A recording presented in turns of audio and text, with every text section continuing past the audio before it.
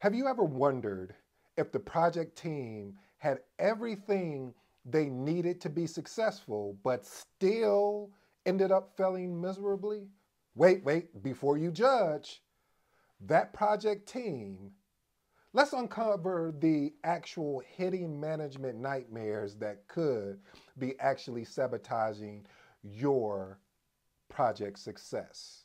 You mind if I share a story with you?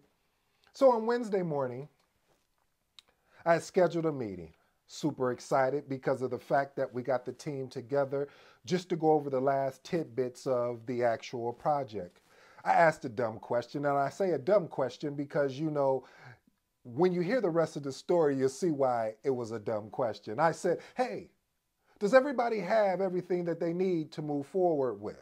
If you don't, speak now or forever hold your peace. Well, everyone held their peace, evidently, because no one spoke up. So I said, you know what? Maybe that was too general. So I went to each stakeholder within the project team and I said, excuse me, do you have everything that you need?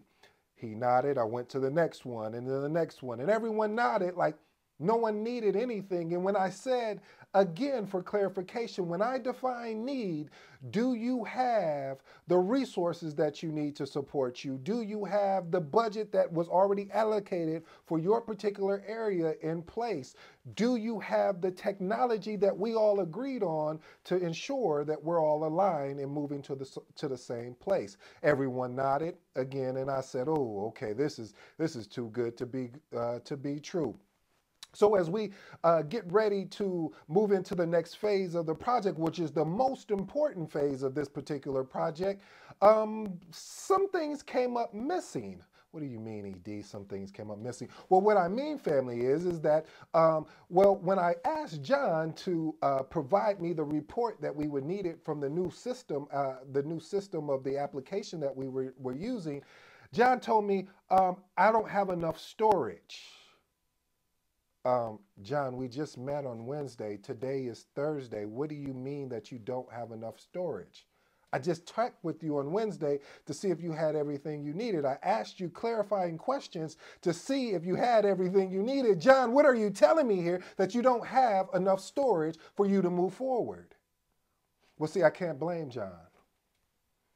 You see, when I told you, family, at the beginning of this, I had a dumb question because, you see, even though it was the great question, it was a good question, it wasn't a clarifying question, I guess, right?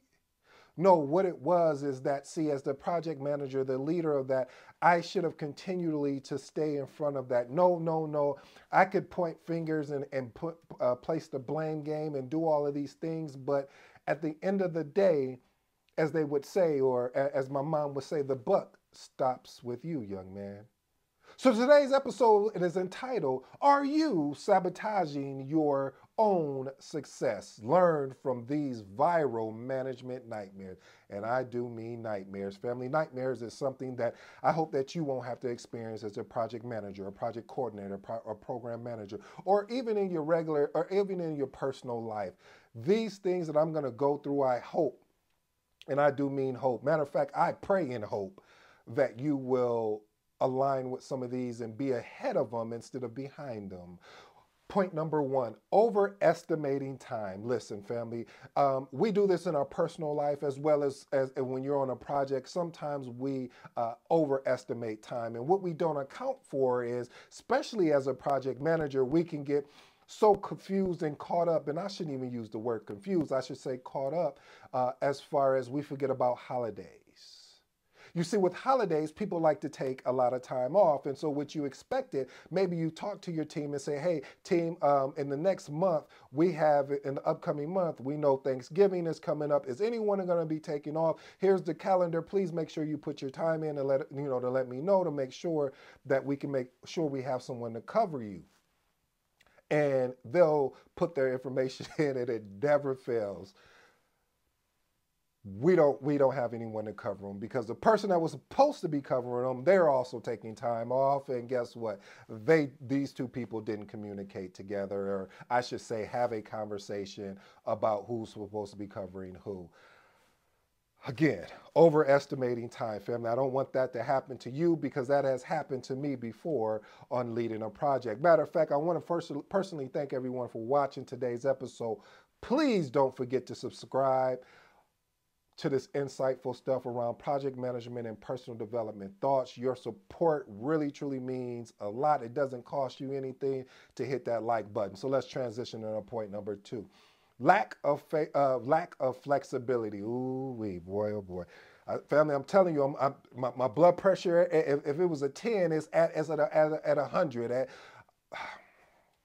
Okay, how should I break this? The favorite line, if you really want to get under my skin, is say these words right here. We did that this is the way we did it last year. Okay, so, but this is a new year. So you think because the way you did it last year is going to be able to align with this year? No.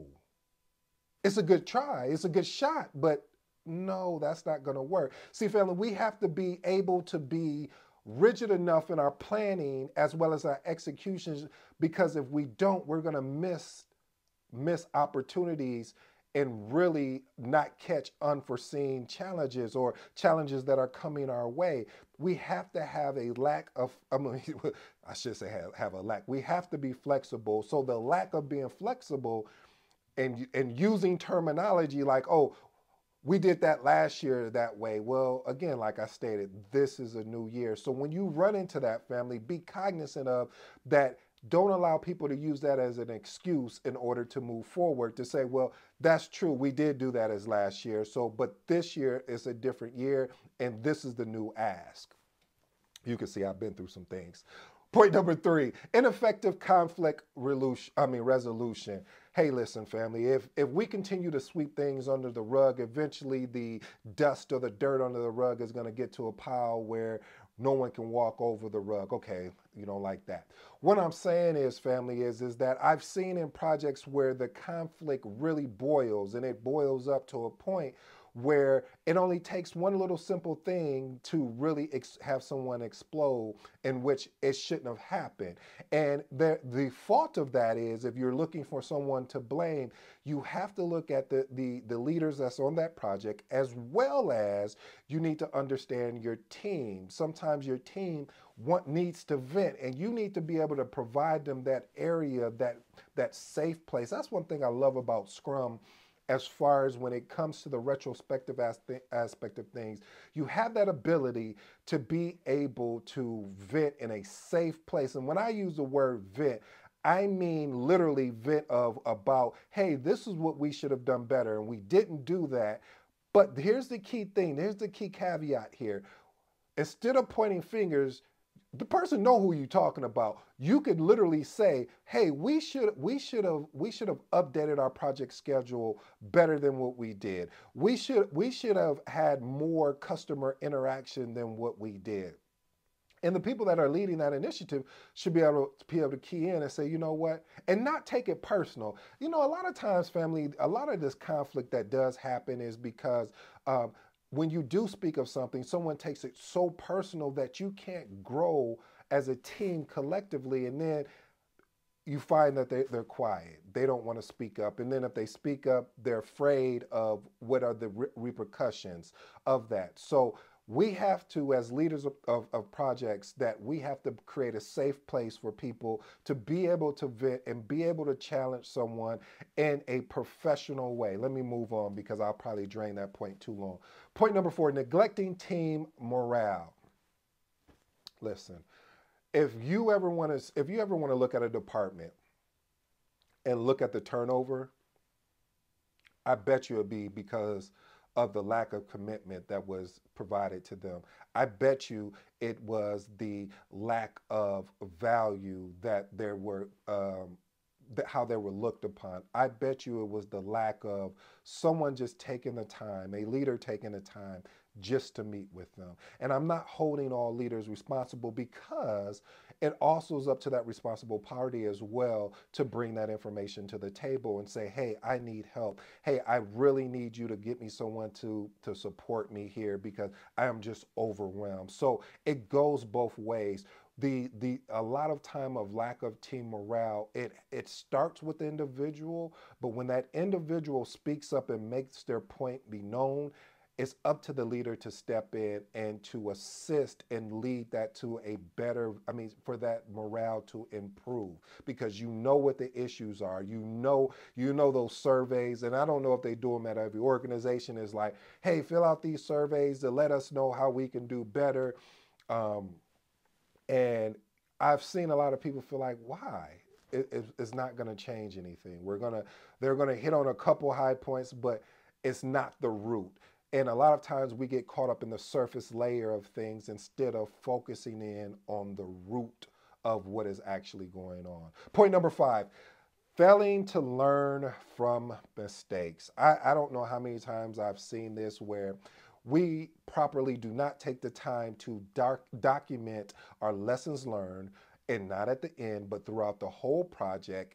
And then when we have a project that may have similarities, we don't go back and revisit those lessons learned. It's like a one and done.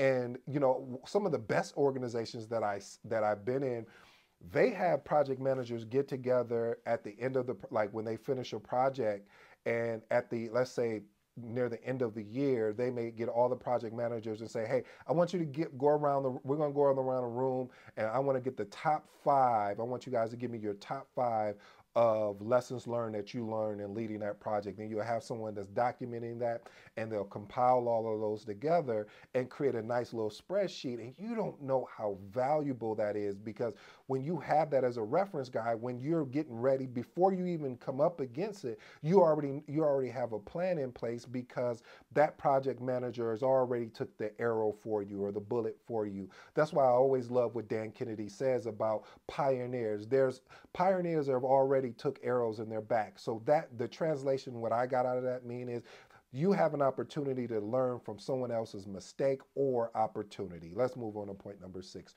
resource allocation.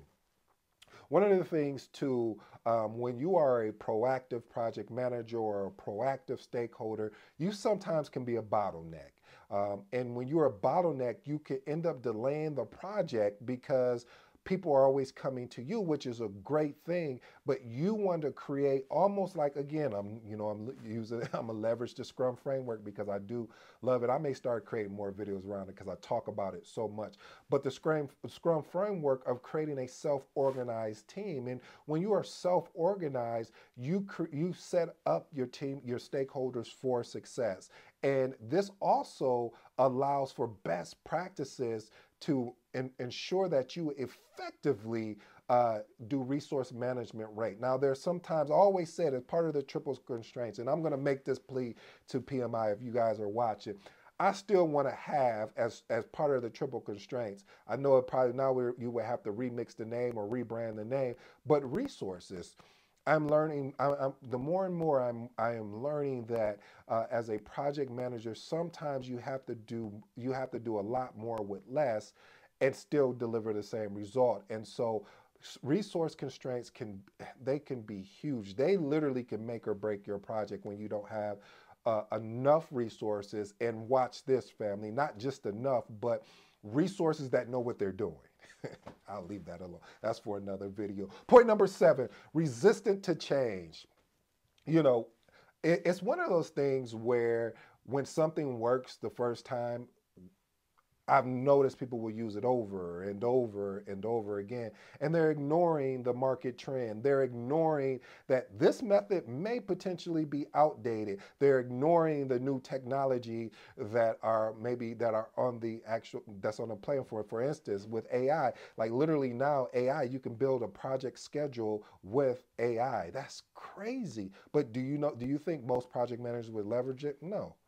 Because they may think, oh, well, that's taken away from their job. No, it should be adding value to you by being able to use a tool and being able to update your project schedule by just feeding it some information, just like if you were to do it any other time. But while it was working really fast and building that project schedule for you, you can be focusing on other areas within your project.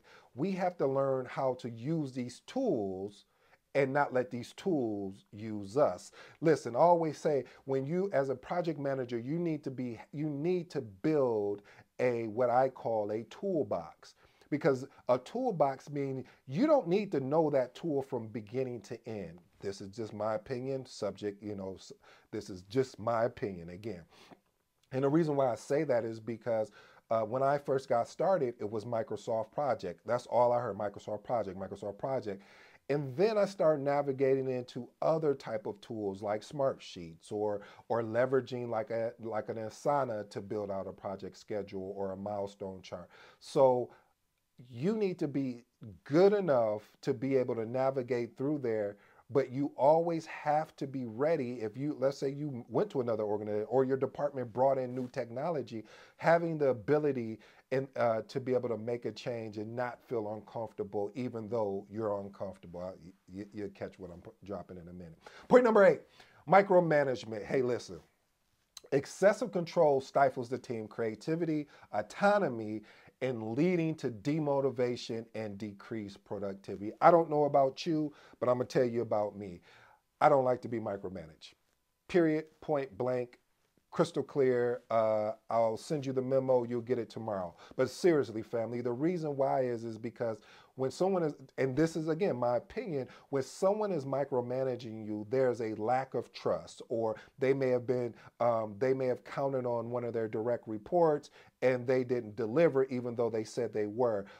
That's something that may be deeper than you, but you are feeling the effects of it because they're like, well, listen, that won't happen to me again. I won't allow someone to do me wrong like that, because they may have felt like they got done wrong.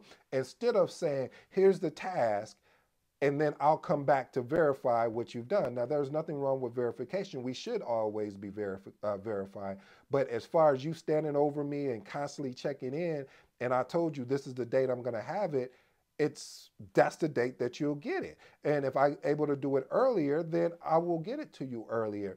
But the point of it is, family, when you are being micromanaged, there's a lack of trust. And that trust you're going to have to build up, and you're going to have to regain that trust, even if it wasn't something you did.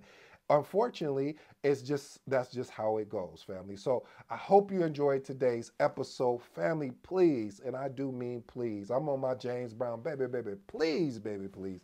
Stop getting in your own way and sabotaging your project. Stop allowing stakeholders to get in their own way and sabotage the project. If there's some questions or some concerns where they're not understanding, like if you're asking them, you're in a meeting, like I told you in the story, and you still have some uneasies about, or your intuition is kind of kicking in, you're like, man, I really don't believe they have what they say they have. So I'm gonna continue to check in with them just to make sure. And I promise you, 9 times out of 10, with that intuition, you'll probably be right. And unfortunately, you're like, well, why you didn't say anything in the meeting? And they'll be like, oh, well, I thought we would have been good.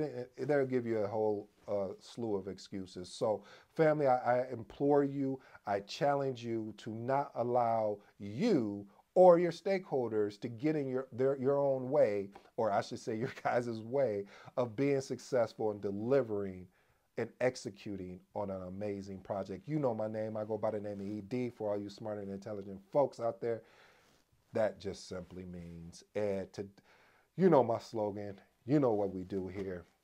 We just go ahead and I'm out.